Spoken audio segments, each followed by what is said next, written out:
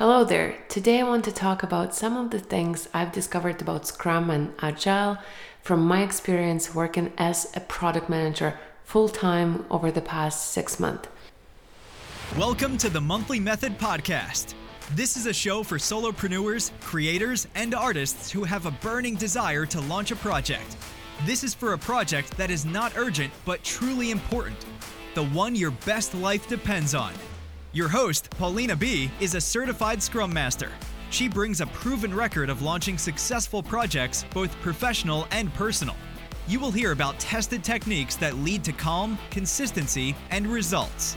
Stay tuned to turn your idea into reality 1 month at a time.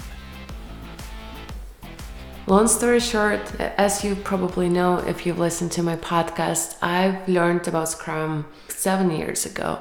I got to see it being implemented in a very talented, strong engineering team. Now that I look back, I realize why I was so impressed. And the reason why I was so impressed is because it was used well, it was used by the right people in the right organization with the right mission, right attitude, and priorities coming from leadership. But back then, I just thought that it was the power of Scrum. I got to work with the engineering team on building some of the functionality for some of the operational tools. I loved it. I loved the idea of sprints, stories, user journeys. I loved the idea of sprint planning, sprint reviews. Then I wanted to study it in a more official way, so I became a Scrum Master. I got my certification from the Scrum Institute, and during my studies I was also very impressed by some of the philosophy behind it, by some of the examples given to us. So without a doubt, I knew that in my next job I definitely want to use Scrum. I want to continue working with the engineering teams on building amazing things. The job description that matches my desires was a product manager. I became a product manager, and I have another episode on how I went about changing my career from being in operations to now being a product manager using some of the Scrum principles. Long story short, I've been a product manager for the past 6 months. I work in a tech startup. We have several engineering teams, and I get to work with all of them. I think the most important part is I get to observe Scrum being used in different teams by different people with different engineering managers. I think what I've discovered is that Scrum is a great and powerful tool, but it's not a magic wand. It still depends on the team culture, on the leadership team, the individuals, to make sure that this tool is being used in the right way. So one of the things I've also discovered is that there is such a thing as a short sprint. Our sprints are 2 weeks, and I was told that it's pretty much an industry standard. It's very common to have sprints 2 to 3 weeks. But I think given the small teams that we have, and therefore small velocity, a velocity means how much work, like units of work, a team can do in a sprint. When you have a small team with small velocity, and that's another topic for why the velocity is small, but with a small velocity, 2 weeks sprint is too short of a sprint, in my opinion. Every other week is booked with a bunch of Scrum related ceremonies, meaning sprint planning, sprint review, technical planning, and some other stuff.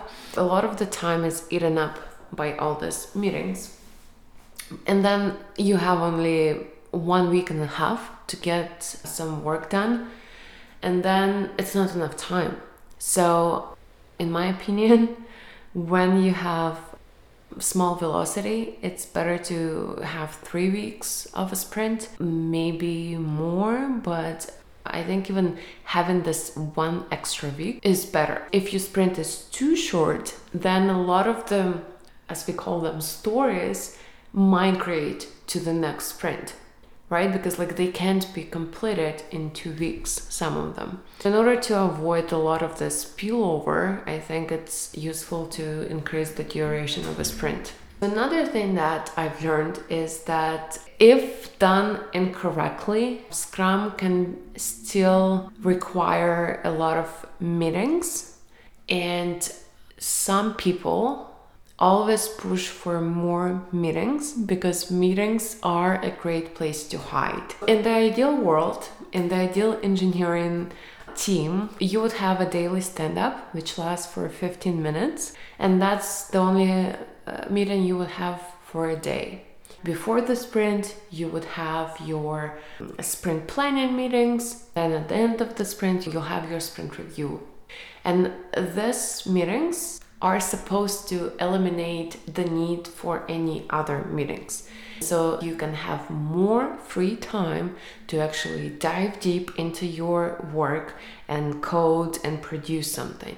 But we live in not so perfect world where some individuals don't like to code or they don't want to code, and they would always push for more meetings to discuss some stuff. That's because meetings are a great place to hide. You're not producing anything during these meetings. Theoretically, it should get rid of a lot of the meetings, but if you have some individuals on your team who are pushing for more meetings, Scrum is not gonna resolve this issue. You need to resolve the issue with the individuals and realize why they're always pushing for more meetings and maybe come up with some other ideas, but Scrum is not gonna solve it. On the topic of the individual, I think Scrum works really well in the teams that consist of individuals with high personal ownership. That's what I got to observe working with different engineering teams. In my previous jobs and now in this job, I work with multiple engineering teams. The teams where people are volunteering for doing some work. So during sprint review, you would have like, let's say 10 tickets that you want to complete, 10 units of work. And then when you have individuals saying, hey, I want to take on ticket 1 to 3, and then another individual says, okay, I want to focus on ticket 5, 6, 7, and assigning these tickets to themselves because, well, maybe they're passionate about it, or maybe they want to learn more about this new language that they're using or the new tool or whatever. I find that a lot of the engineers, they love to learn, and that's also what motivates them, and that they would like to work on the tickets that are new and that will give them an opportunity to expand their skill set. So they would definitely volunteer to take on this job. But there are some teams which are very reluctant to assigning tickets to individuals. These are the teams that are usually struggling with velocity, that are usually have a lot of spillover into the next sprint. Yes, under Scrum, you work as a team. You don't really have individuals, and your velocity is measured on the team level and not on the individual level, and that's fine. But your team velocity cannot be high unless you have individuals with strong personal ownership of their work and who are willing to proactively take on more work, or at least, the normal amount of work. So Scrum is not gonna be this magical solution unless you have people who are excited about the project, who want to learn more, who want to expand their knowledge and skill set. And if you have these individuals, then yes, Scrum is gonna be so smooth, so beautiful, you're gonna love it. Another thing that I've learned is that Scrum is often being advertised as a solution for companies to be flexible, as a solution to pivot very quickly if needed. And on average, that is true. But again, it all depends on individuals. If you have individuals on your team who are very outspoken, but at the same time they resist change a lot, then this few individual can affect the culture of the entire team just because they express their opinion very loudly, they talk more than anyone else. And if these individuals do not want to change, if they ask a lot of questions, if they complain that the pivot is going to take too much of their time, of their work, or whatever, these people can ruin Agile for everyone else, because then the pivoting becomes very difficult, even though you're using Agile and Scrum, because it takes a lot of effort to convince these individuals to change. Yep, so if you're thinking of implementing Agile in your team, hoping that it will make your team more flexible, dynamic, and excited for change overnight, it's not going to happen. You really need to look at each individual and kind of see into their personality, see if they will be able to adapt to change and who will be excited about change. But the change brings a chance of failure, and people should be okay with it, and not all the people are okay with it. Another thing that I've learned is that perfectionism is still an enemy. When I learned about Scrum and how I personally implement it in my life and what I teach within the monthly method is the power of the definition of done. For every goal that you set for yourself, you should have a very clear definition of done. It helped me with perfectionism. Let's say you have a sprint goal of making your office look nice, right? Or setting up your office. So what's the definition of done, given that you only have one sprint to do it? And the definition of done is the concept that once you have it defined, another person can look at the result of your work and read the definition of done and say, yeah, this is done, because this was the definition of done. So it's very objective. There is not much subjectivity going on. The definition of done for an office might be the walls are painted. I have 1 to 2 plants, like green plants in my office. I have at least one painting. I have a desk and a bookshelf. If you didn't have the definition of done, then how do you define if your office is complete? It becomes very subjective. For you, it might be 1 painting on the wall. For someone else, it might be 3. And for you, having a rug on the floor is a part of a definition of done. For someone, not so much, right? So usually the definition of done helps you to limit the scope of a project and not to go over. But when you have individuals who are still suffering with perfectionism, if the team manager is not paying attention and not being a bit tough, they can still spend too much time on one ticket, even though the definition of done does not require. The perfectionism in engineering team can be writing too much tests, thinking too much about validation, thinking too much about UI, and playing too much with different angles, colors, and all of that. So there's always a place to hide, even though you might have a clear definition of done. Yes, it helps. I think it helps for 80% of people, but you'll still have 20% of people on your team who are suffering from the perfectionism disease. You still need to spend a little bit more time in the beginning mentoring them and teaching them that it's okay, to ship the work even if it's not perfect, as long as we can move to the next ticket. Also, Scrum can be a place of calm or the place of chaos, often based on the higher leadership team and their skills of prioritization and strategy.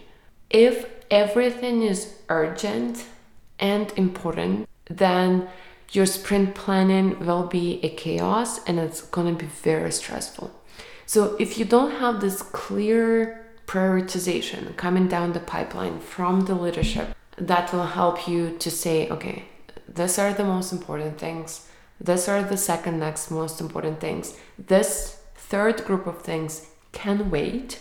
until 1 and 2 are done, then your sprint planning sessions become very stressful because you're trying to squeeze everything into one sprint, and it's impossible. It's stressful for everyone. It's just a leadership team being impatient, or not having a clear vision, or not having a clear list of priorities and unrealistic expectations on the timeline. This often trickles down to the engineering team, to the product team, and then the entire Scrum, like all the Scrum ceremonies, become very stressful. So if you're in leadership and thinking about implementing Agile in your teams, you still need to understand that you as a leader will have to provide this clear vision and clear sense of priority and different levels of urgency on different projects. If everything is urgent and important, then nothing is truly urgent and important. But if you have everything organized in some document or whatever, then it becomes easier for the engineering and product team to run these meetings, to plan accordingly, and then they can have a justification for why they had to say no to some of the tickets, to some of the work, because it didn't fit inside the sprint. So it becomes a calm place to be, to run your teams and manage the projects and the work that is being passed down.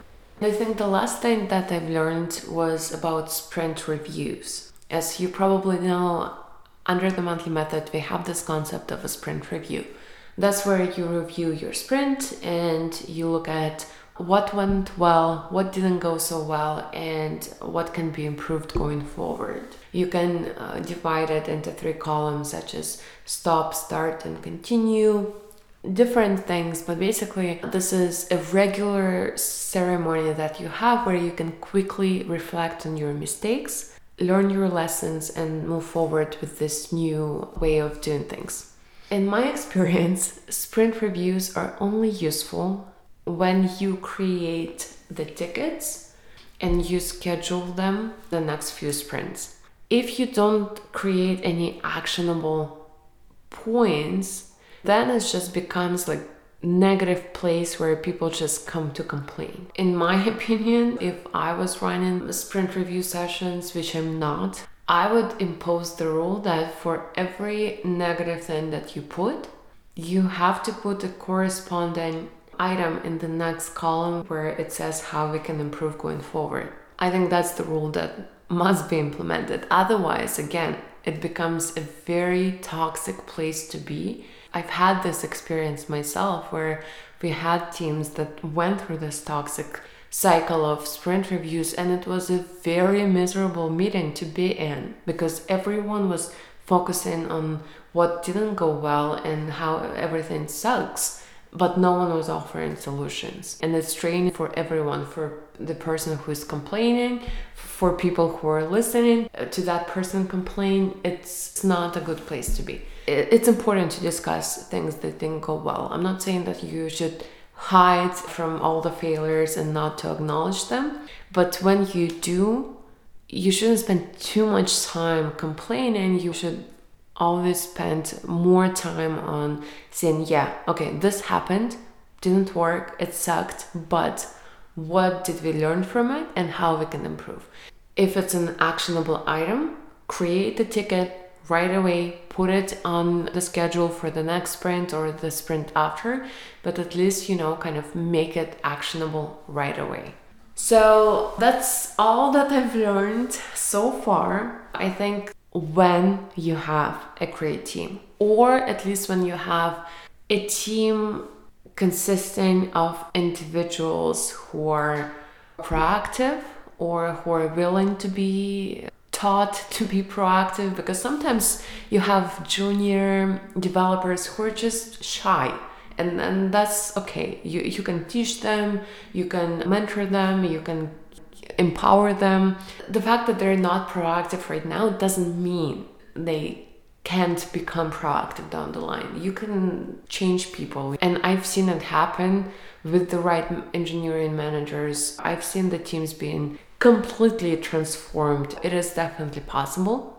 But again, Scrum will not work if you have individuals who are not excited about doing the work, who would rather hide in meetings and complain, it works great for people who are willing to change, willing to fail, and learn quickly, for people who embrace new things. So when you implement Agile and Scrum, as a leader, you also need to think how you can help individual contributors to shift their personality, shift their mindset.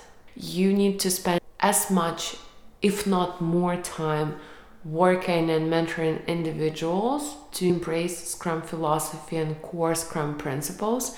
If you have this new concept, this new framework of how you do work, but people still have the mindset of an old way of doing things and the fears that were imposed on them, fears of failure, fears of the work not being perfect, fears of blame and all of that, then the fact that this new framework of Agile is not going to change anything.